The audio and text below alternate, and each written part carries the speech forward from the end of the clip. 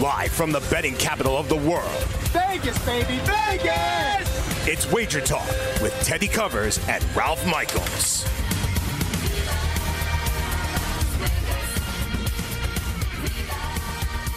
It's Tuesday here in Sin City. Teddy Covers and Ralph Michaels breaking down the world of sports and sports betting for you for the next hour. This is Wager Talk on the Sports Grid TV network. Welcome to our Zumo viewers on channel 719. Welcome to those of you watching on the Sports Grid app on demand. This is your Sports Central for bettors. Ralph and I are going to break it all down over the next hour. At Cal Sports LV is Ralph Michaels. I'm at Teddy_Covers. Let's get right into it. Monday Night Football, how do we call it? A dud? A low-scoring TV dud? We've had a lot of those so far in the NFL to open the season. Browns and under cash in virtually a no-drama game. And don't tell me it was because of Luke Falk and Trevor Siemian got hurt. That score wouldn't have been any different if Trevor Siemian was in the game before the full 60 minutes for the Jets, because Cleveland controlled the line of scrimmage on the defensive side. The Jets could not block, and that led to all kinds of problems offensively in a game that they scored just a single field goal. And despite the fact that Baker Mayfield was not sharp and kept on taking shots downfield that weren't open, didn't matter. Browns and under get the money on Monday night. Well, Baker wasn't sharp. You're correct about that. It seems the first three quarters he really struggled.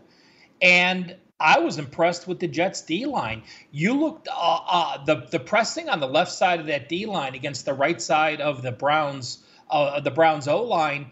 You got a lot of pressure. Now you have to remember the Jets DC was Greg Williams, who was a little bit perturbed with the Browns having had been their interim head coach and not even get interviewed for the job last year. So I think he sent some unique blitzes Baker's way, but we saw the Browns are a pretty good team. They just got to stop from shooting themselves in the foot with those penalties.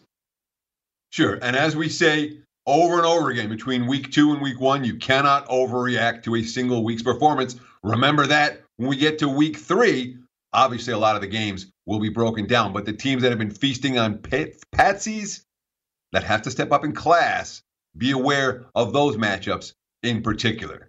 So we had an interesting scenario. We found out exactly how much the markets thought Sam Darnold was worth. They thought he was worth 4 points between Darnold and Trevor Siemian.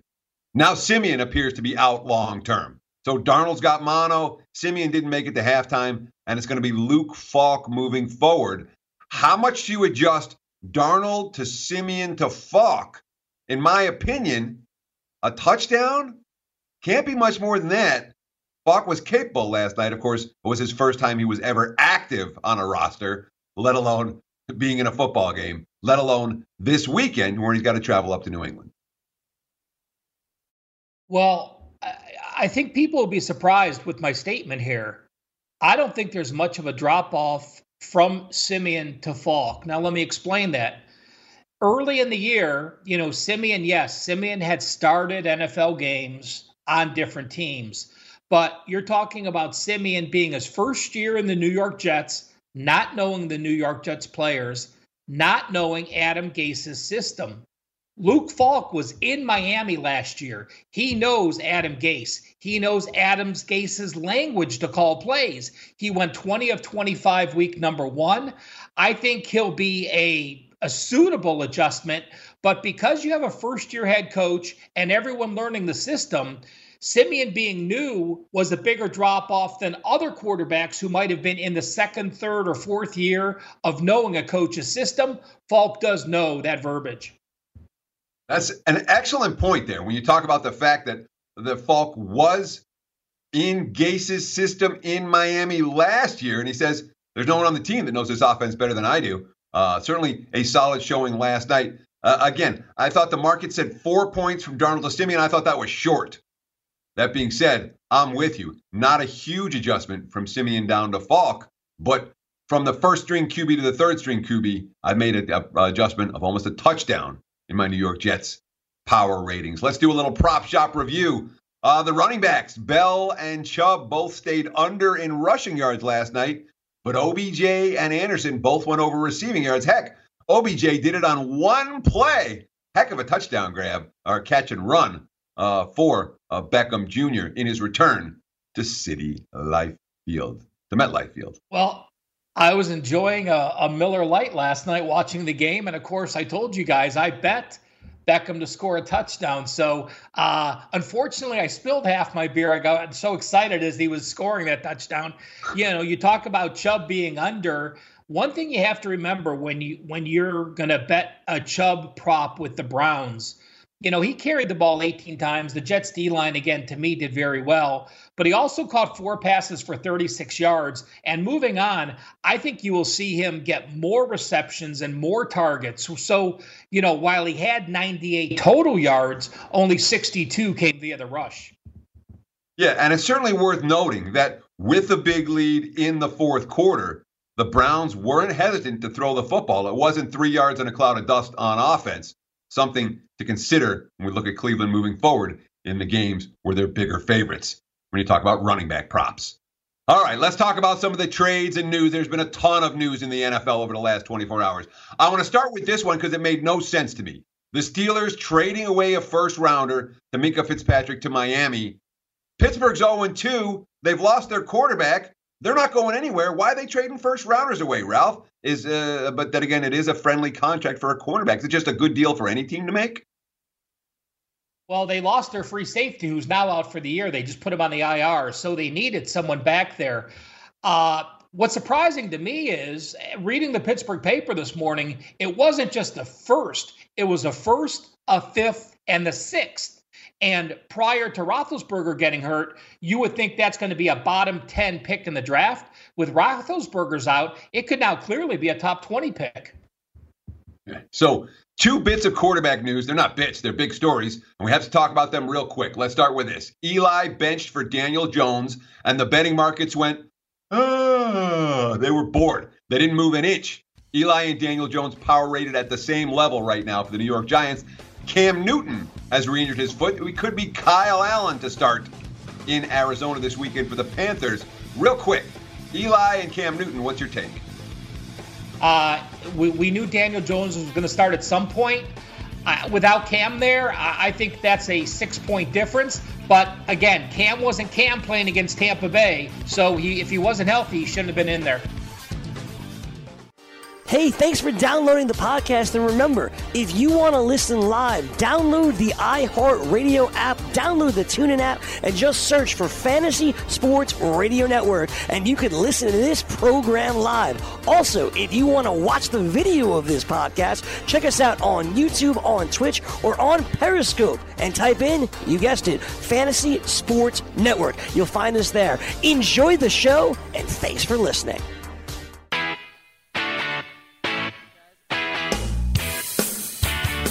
Welcome back to Wager Talk. Teddy Covers and Ralph Michaels. We like to do a deep dive right here every Tuesday.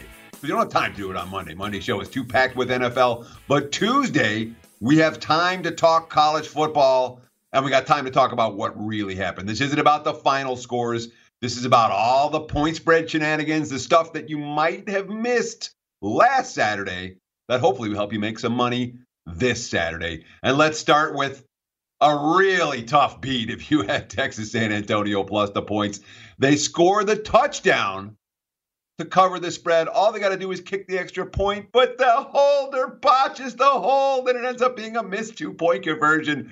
Army gets the money at Texas San Antonio. That, as bad a beat as you're going to find when you get the TD you've been craving and you can't execute the extra point. Well, you know, it wasn't the final touchdown. At that point, UTSA was covering.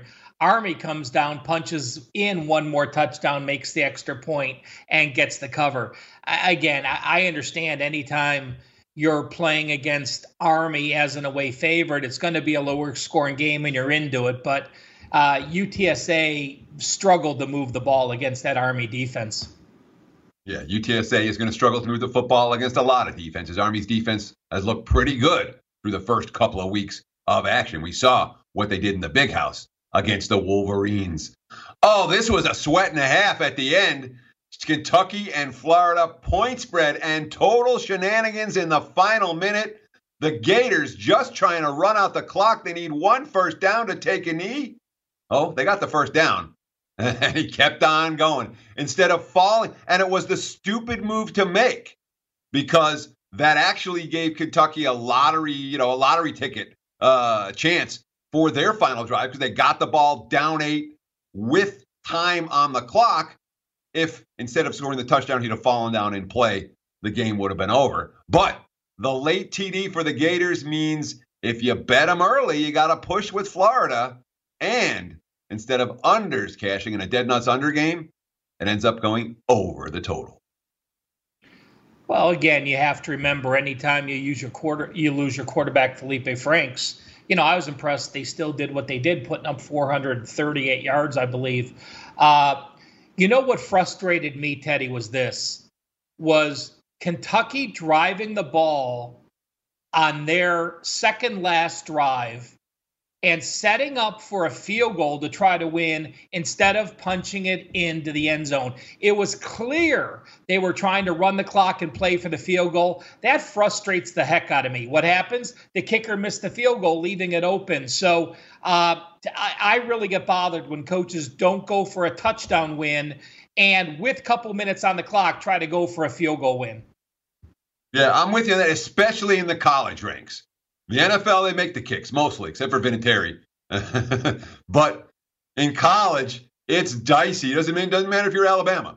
The kicking game not as consistent as in the NFL. When the college coaches say, all right, yeah, we're just going to burn clock and settle for the 40-yarder. Well, it burned Wildcats backers who bet them early. If you bet them late, you still got the win, or at worst, the push.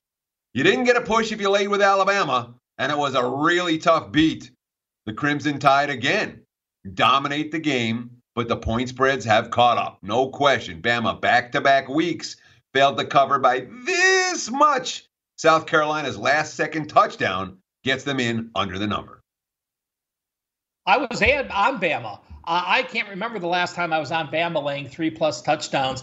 I was playing Bama because of their defense with a new quarterback starting for South Carolina. And listen, you could say Bama controlled the game, but they only finished with a 571, 459-yard edge. If you're laying 25 or 25.5 points and you only finish the game with a 112-yard edge, yeah, I can say I should have won that game but didn't. But in the long run, as far as the box score shows, I shouldn't have been covering that game.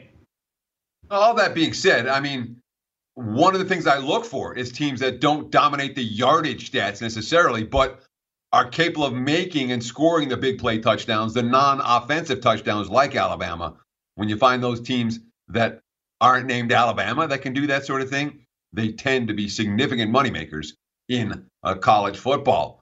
Legit middle in the USC-BYU game. That total landed, 57 was what they finished with. Opened 55.5, closed 57.5. If you were a good bettor, it doesn't matter. You bet the over, you bet the under, you cashed either way. That's your sportsbook nightmare when the games land in the middle. This one, of course, landed in the middle thanks to overtime and then another USC turnover. I don't have the database that can tell me this, but if you're an over bettor and you're sitting at 54 going to overtime, off the top of my head, I am going to say at least 9 out of 10 overtimes have over 3 points scored. So those people that did get the middle, I think you're very fortunate with only a 3 points total scored in OT. Yeah, no doubt about that. So coaches get ripped every Saturday. Coaches get ripped every Sunday. Heck, coaches get ripped every Monday. It's what we do. I try not to do that too much because it's easy pickings. But this one, when we saw it happening live, you're like, what's he thinking? And then after the game, when you saw the coach's quotes, he's like, you're like, yeah, what's he thinking? Pitt struggles with the ball all day against Penn State. They get down to the goal line. They get stuffed 3 straight times. 4th down, 4th and goal. I believe it was from the 1. Might have been from the 2. Maybe it was the 3. It doesn't matter. They're down 7. There's 5 minutes left in the game. The offense hasn't worked all day. And Narduzzi kicks the field goal for Pitt, and it misses. And then after the game, he's like, well, we needed to score twice to win. Not in regulation, you didn't. Explain this one, because I sure can't. Pitt gets the money, game stays under, but a coaching decision that is an absolute head-scratcher for this bettor. Teddy, I only used 7 games last week, and it sounds like we're talking about every one of my games. I had the under in this game, and in my mind, I'm thinking, well, you have to go for it. It's going to be 17-17, 34. Oh, my gosh, one more touchdown each. They could go to overtime. I have no idea what he was thinking. I think it was from the 3 or 4, though. I was watching that game, and me saying, I wish he would kick a field goal was sort of a joke. I have no idea what he was thinking. I think he just had a brain fart and didn't want to admit that he made a clear mistake, because you have to go for it. I mean, they had not been in the red zone at all. It was a situation that they were moving between the 20s. If you look at their yardage, they had close to 400 yards, but they were never challenging the score. So I just think it was a coach completely just blew a call and just didn't know how to face the media afterwards. And when it comes to if you miss the touchdown, you still have the other team backed up inside their 5-yard line, which is a good scenario for getting the ball back and getting another shot in the red zone.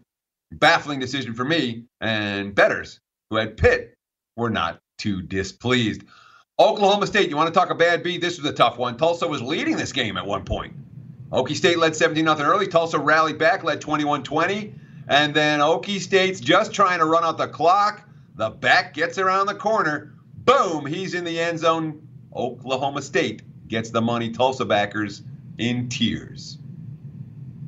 Yeah, again, Tulsa was up 21-20 at halftime. Oklahoma State's touchdowns, 27 yards, a 90-yard pass, and then, like you said, a 33-yard run trying to run out the clock. And, more than not, usually it's those 3rd or 4th and shorts when a guy busts right through the middle and scores those long touchdowns. You don't see him around the end as often. But, again, Cowboys backers got the money. All right. So the books had a couple of really bad results on Saturday. We got just under a minute to talk about them. UCF blowing out Stanford. That was a bad result. Oklahoma blowing out UCLA. Bookmakers got burned on that one. And Ohio State dominates Indiana. 3 big blowouts, 3 bad results for the house. Yeah, you have Blue Bloods, the big favorites. Ohio State, we talked about being on the road with the defense. Boy, UCF, they had this game circled. It was so obvious if you tuned it in. The fans were ready. They were ready to play. And Oklahoma is just Oklahoma, and UCLA is just really bad with Chip Kelly. Yeah, Bruins, going to be hard to find people supporting them in the weeks to come. We'll be right back here on Wager Talk.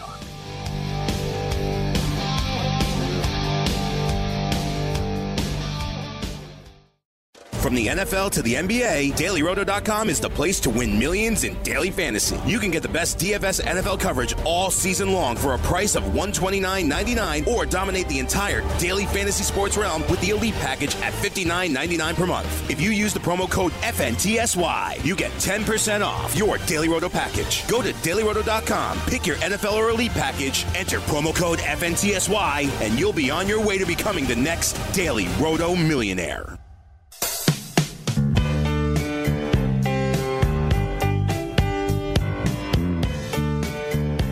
Game breakdown here on Wager Talk. Ralph and I are going to get into it, breaking down the biggest marquee matchups. And we'll start with some weeknight football. Look at the Thursday night NFL game, because heck, that's the next NFL game up, Ralph, and that's what people want to hear. Titans and the Jaguars. Tennessee -1, total of 40 in Jacksonville on Thursday night. We saw the road team win straight up as a divisional underdog last week. Now we have the opportunity perhaps to see the road favorite come through, but the long-term history of these Thursday night games is beware the road team, although not quite as strong early in the season as it is later. Titans, Jaguars. We've seen no move based on the Jalen Ramsey trade demand. People expect he's going to play. People don't think that is a factor in the Thursday night game. Can Tennessee get ready? Can they do better than the 1 of 10 on 3rd downs? I know of 1 on 4th downs that they had last week in the home loss to Indy. Marcus Mariota didn't answer a whole lot of questions positively in that ballgame. I'm going to just go back to the simplest handicapping tool, since modern era started, a defensive home dog. And, Gardner Minshew did enough for me last week to go to Houston. That impressed me. You look at Tennessee, and they scored 43 at Cleveland. You won't find a more misleading 43 points being plus 3 turnovers, and the Browns having had those 18 penalties. I mean, they had 21 first downs. I'm going to say at least 6 or 7 of those first downs were on penalties. And then last week against Indianapolis at home, you put up 242 yards. I don't see how this Tennessee team is going to go on the road and score enough. First one to 17 wins the game. So under, certainly the way that appears to have your interest in that one. See, and I'm looking at it a little differently. Gardner Minshew, the box score says he was fine in both games. Gardner Minshew's not a good NFL quarterback, okay? He's not Marcus Mariota good, even. And we've seen a lot of dink and dunk. We saw an offense that didn't get, they had 6 points until the final minute, or a couple of minutes last week, or the final minute against the Texans. Like they're marching the ball up and down the field in that game. Tennessee's strength is in the trenches, defensively and offensively. They have a good offensive line and a good defensive line.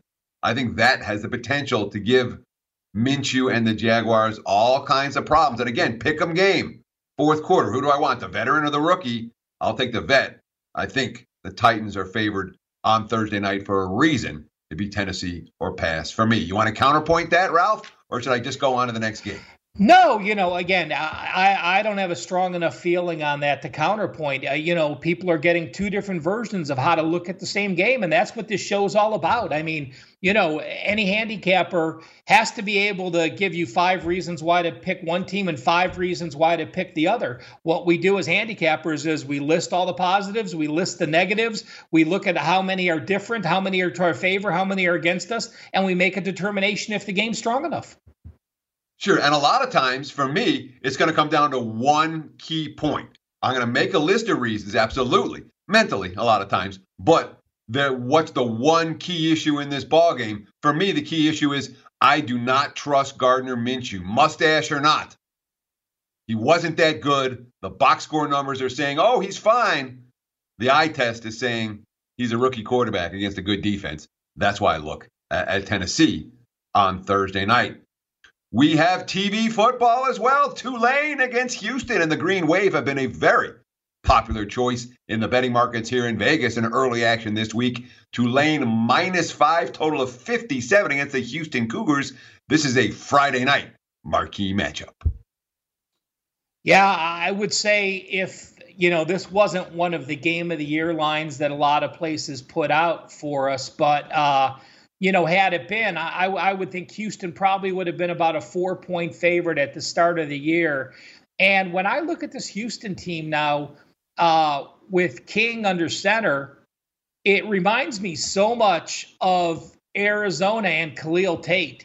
King's a dynamic runner. They have not let King run. King has been sacked 9 times this year. That is not what you expect from the mobile quarterback. He's sitting back there trying to throw. 13 of 24 last week. Heck, even against Prairie View, he was only 16 of 27. So is King injured? I mean, you can't take a mobile quarterback and try to turn him into a pocket passer and have success. I'm excited about the Tulane's offense. McMillan's playing well. The LSU transfer. They put up 550 yards on FIU and Missouri State. Yeah, they got shut down against Auburn at Auburn, but 128 of 130 teams are going to get shut down in that spot. But I just can't lay this much where my preseason lines, it's almost an 8-point swing for my preseason lines. Yes, Tulane is better. Yes, Houston's down. But, I talked about it before. You have to learn how to win and then how to learn how to win and cover. And I'm not sure Tulane's to that step yet. So the betting markets start to focus on statistics about this time of the year in college football. Houston's run defense has allowed 6 yards per carry. That is something that the markets are going to pay a lot of attention to against Willie Fritz's squad, who's going to run the football 40 or 50 times in this ballgame. Worth noting, though, last year, same two teams, different field, but the same two teams, and it was not close. 48-17 Cougs in that ballgame. And McMillan, who you liked, well, he was just 10 of 20 with 2 INTs in that contest. By the way, I lied. I called it Friday. This is a Thursday night TV game. The Friday night, or one of the Friday night TV games, is the next one we're going to talk about. Utah, -4, 53.5 against USC. Keaton Slovis looked great in the opener and actually looked pretty good at BYU last week, except for the mistakes. 3 interceptions really cost USC in that ballgame. It cost them the game. But now they can lose by a field goal and still cover because Utah, not just laying a little bit, they're laying more than 3 in a game where Kyle Whittingham would be very happy to win by 3. And in a venue, I believe Whittingham has won at every other venue except at USC's Memorial Coliseum in the Pac-12 since he joined the conference. This is the one stadium where Utah hasn't won at all in the Whittingham era. Well, let's compare. I mean, we have a common opponent here. The difference in the game, USC went to BYU, had a 22-21 first down edge, had a 452 to 430 yard edge, but the turnovers, as you said, cost them the game. When Utah went to BYU, they had 21 first downs, 362 yards, and they benefited from 2 pick sixes. So you look at those, and both teams had very similar performances. I'm going to back USC here. I like Slovis. I didn't know anything about him, to be honest with you. He was in the chase with JT Daniels and with Sears, who transferred out. But this is a kid who was a nobody transfer because he played at a very nondescript high school his first few years. Went to Kurt Warner's high school his senior year. Kurt Warner back a quarterback guru. Warner said he's one of the best quarterbacks he's seen. Now back at home against these receivers. Yeah, Utah's defense is great on the D-line. I think USC's new offense under Graham Harrell, the goal is to get the ball off quick, and those 3 receivers, who may all be playing in the NFL, I think can get it done and get the ball away before Utah gets the pass rush. Slovis was a 4th stringer going into camp in the fall. The reason he got there was injury, transfer, injury to the 3 guys ahead of him, and lo and behold. But you're right, he's only a 3-star recruit, but from all indications, he's a lot better than a 3-star recruit. It's not like the high school recruiting is so accurate that you can't ever see a 3-star recruit going to turn into a star QB at USC. All that being said, last year this was a non-competitive game. USC got up to a 14-0 lead, and then it was 34 straight for Utah. They dominated in the trenches, and I wouldn't be surprised if that happens again this time around. If I'm playing, Ralph, I'm laying, so you and I will be head-to-head on this one as well. Another matchup for Friday night, Louisiana Tech -9.5, total 51.5 against Florida International. And FIU, they haven't been good, and they haven't been covering numbers early on. But Skip Holtz's squad just 3-10 against the number, their last 13 tries at home since 2017. This is not a particularly strong home field, even though Ruston, not an easy place to get to. Well, here is definitely one that the quarterback injury is a huge factor. My power ratings have this game 5 points closer. The issue is this. James Morgan, who played the opener against Tulane, went out after completing 3-11 against Western Kentucky. He missed the New Hampshire game. If Morgan is healthy and ready to go, I like FIU. If Morgan is not there, there's no way I can back this FIU team. They are very pedestrian with Wiggins in their quarterback. Wiggins, a completely type different quarterback. He's a run-first quarterback who doesn't have the arm to move this team down and complete anything down the field and stretch the field. So Morgan healthy, I like FIU.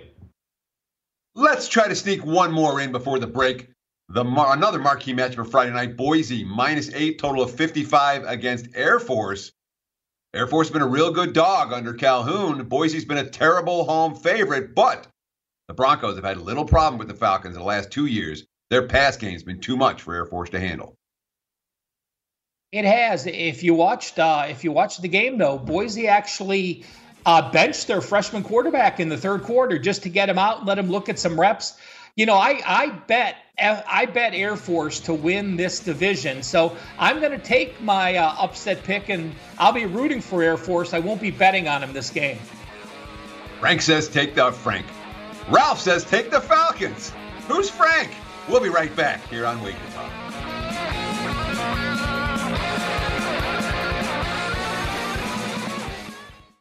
Hey, thanks for downloading the podcast. And remember, if you want to listen live, download the iHeartRadio app, download the TuneIn app, and just search for Fantasy Sports Radio Network, and you can listen to this program live. Also, if you want to watch the video of this podcast, check us out on YouTube, on Twitch, or on Periscope, and type in, you guessed it, Fantasy Sports Network. You'll find us there. Enjoy the show, and thanks for listening.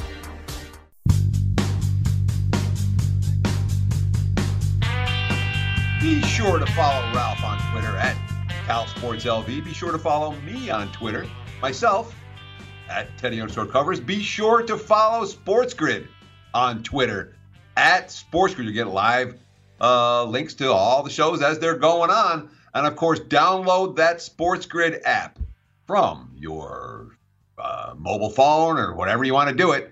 And that way you'll have access to all the programming on demand at SportsGrid. And download that SportsGrid app.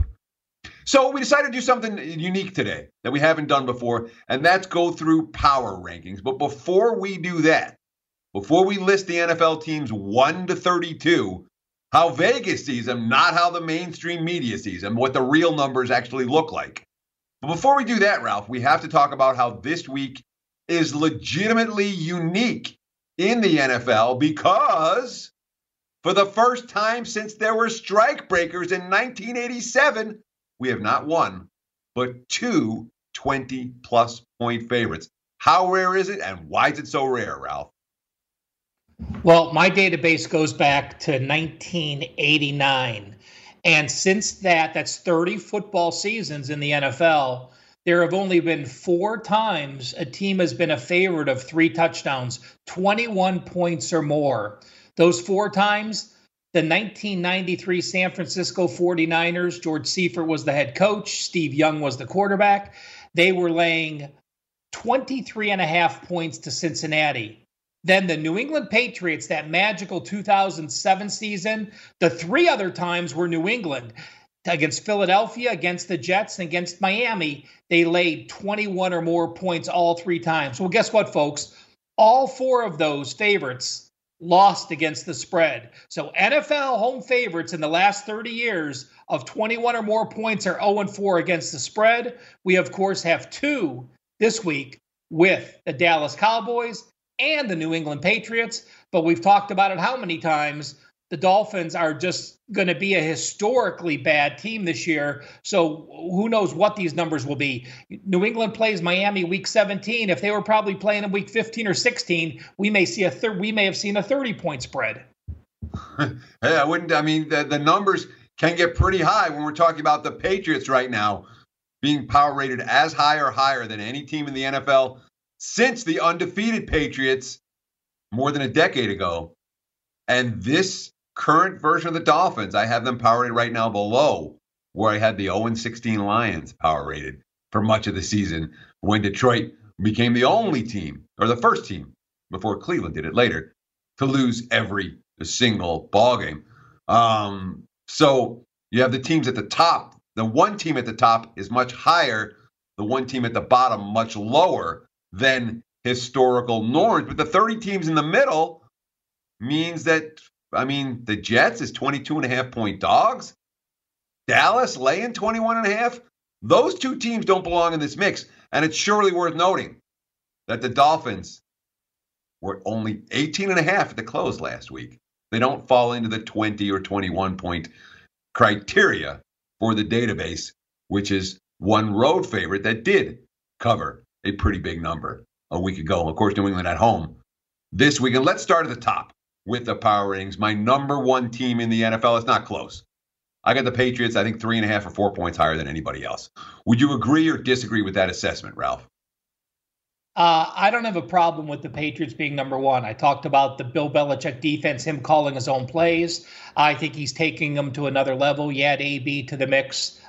Clearly, we agree with number one. You know, Teddy, let's do this. Let's group these in groups of four. We know New England's one, and I think there's a pretty clear break. You know, I'm going to list New England. I know you have Kansas City 2, the Rams 3, and Dallas 4. I think Dallas is the best team in the NFC right now. So clearly, these are your power rankings, and those are the top 4, correct? New England, KC, the Raiders, and Dallas. Comments on those? The Rams. Not the Raiders. The Raiders are not. LAR, not OAK. But to me, the most interesting thing about the very top is that it's one team is at the top. The Patriots are more than a field goal better than Kansas City or the Rams or Dallas. New England would be road favorites at any of those teams, according to my numbers. I have the Patriots lapping the field right now. And the question that I have for you is that legit, or am I just overvaluing New England because they've beaten up, a couple of weaklings the first 2 weeks of the season? I think it'd be close. I think I would make the Patriots two at Kansas City. If it was a full field goal with Mahomes, I might take them for the backdoor possibility. But I don't think there's much argument there that the Patriots are the best team. No, when it comes to KC and the Rams and Dallas, I got them 2, 3, 4. And Dallas, we'll see about the Cowboys. Again, when you beat 2 patsies to open the season, doesn't make you good. You'll see where I have Baltimore ranked on this list. They'll come in the next group. In the group after that. Just because the Ravens beat a couple of patsies doesn't make them good. We'll talk about that coming up. Well, teams 5 through 8 in your power rankings, 3 NFC teams, 1 AFC team. We're starting with Philadelphia off the loss. Minnesota, who we know has the strongest home edge, at least against the spread in football. The Green Bay Packers, who defense thinks is now legit. And the LA Chargers, who look, again, a little lethargic to start the year. Yeah, I mean, when we talk about this second tier of teams, I don't care one iota about one. I don't even know. In a month, I won't even know most of these teams' win-loss record. I'll know what they did against the spread, but straight up, I really won't know. What you see in the mainstream groupings is always they rank all the 2-0 teams, then all the 1-1 teams, and then all the 0-2 teams. That's not the way it works. Not the way it works in Vegas. Just because Philadelphia lost or Minnesota lost. And note, I still have the Vikings ranked ahead of the Packers, even though they lost and failed to cover that game. If you watch the game, you know exactly what I'm talking about. Minnesota was the better of these 2 teams, though Cousins made a few too many mistakes.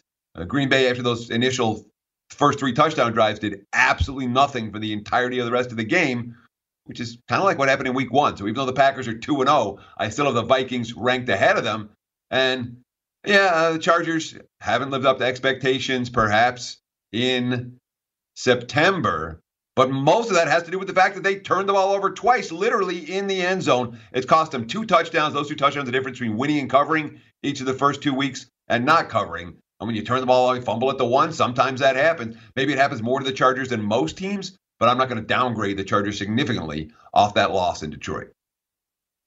The next group is led by a surprise team, but our viewers shouldn't be surprised. We talked about this team in the look-ahead lines last week in the NFL. They're getting their first Sunday night appearance at home. That, of course, the Cleveland Browns. You have the Browns followed by the Bears, Houston, and Seattle, who you talked about.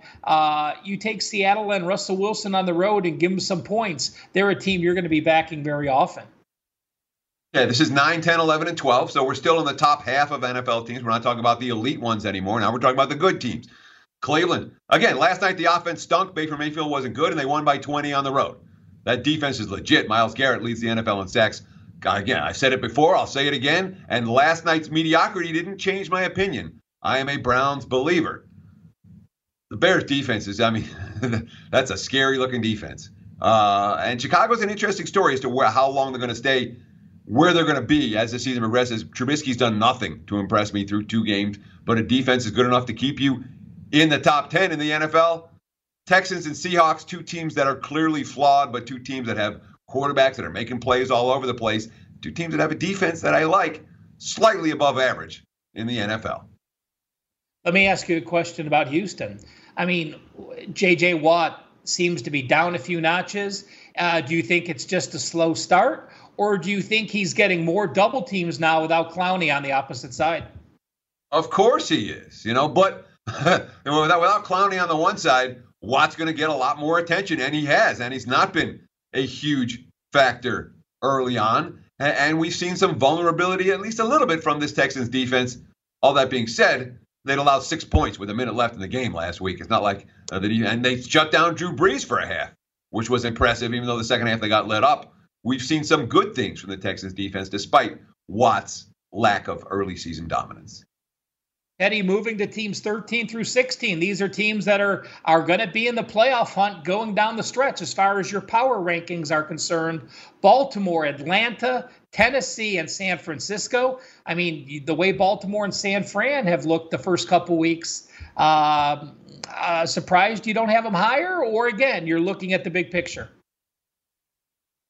So what you're going to see in mainstream stuff is everyone overreacts. San Fran's 2-0. Oh, my God, they're great. Baltimore's 2-0. They've killed everyone. Oh, they're great. The Ravens beat the 2 worst teams in the NFL, and the 49ers beat a couple teams that are equally bad, or close, and maybe not equally bad, but 2 teams that aren't very good. So, yeah, we give them credit for the 2-0.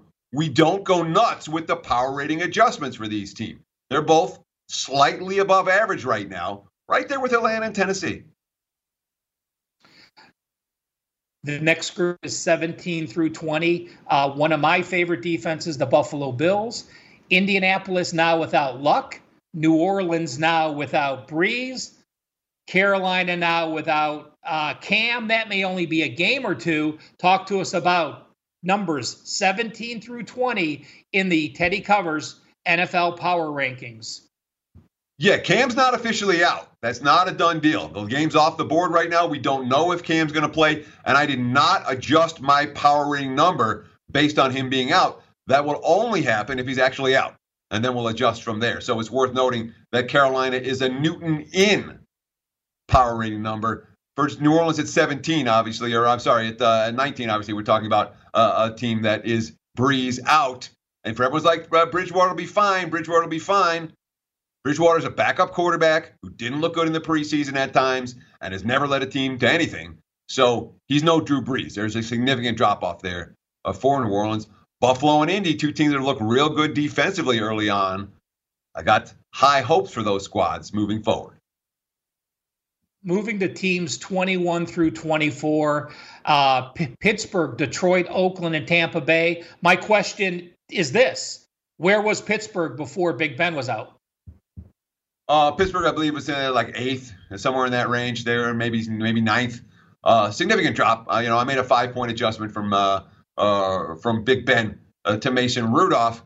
Mason Rudolph can play. He can chuck the football around. As a freshman, this kid went into Norman and led the Cowboys to an outright upset win as double-digit dogs against the Sooners. He's a capable backup, and I wouldn't be surprised if my adjustment for Pittsburgh is too far down. They'll be better than the markets expect with Rudolph behind center. Well, teams 25 through 28, we're getting to those aging veteran teams, Denver, Cincinnati, Jacksonville, and the New York Giants. Yeah, and when you see the Jags here, are ranked number 27 in my numbers, you understand why I'm only looking at the Tennessee Tide side on Thursday Night Football. Jacksonville's mediocre on a good day.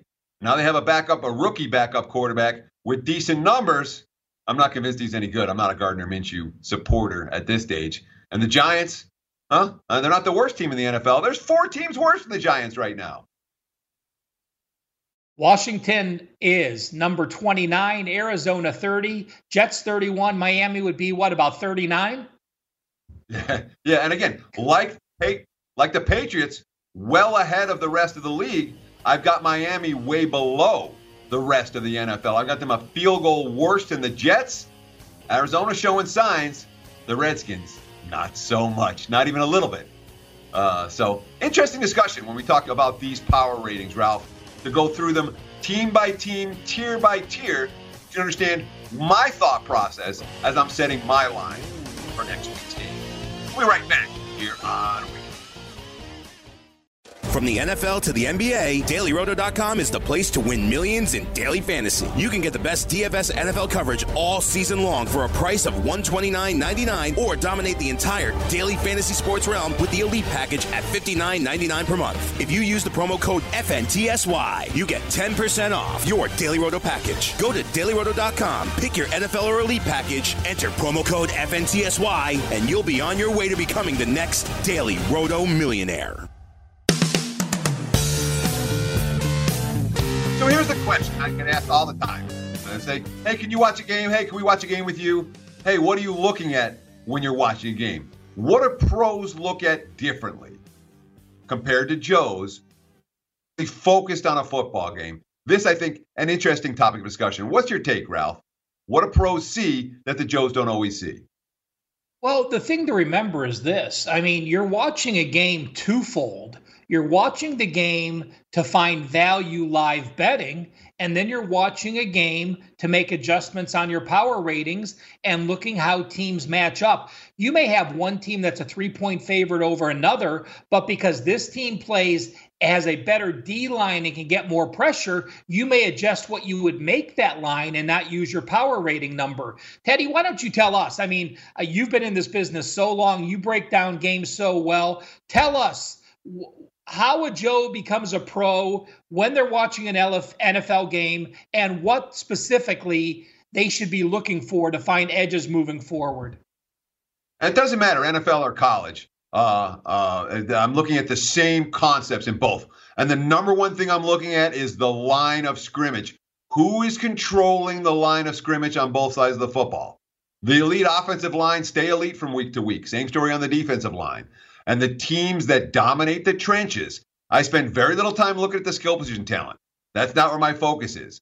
I'm focused on the big uglies, and the teams with the good big uglies tend to be undervalued. The teams with the bad big uglies tend to be overvalued. I'm looking for quarterbacks.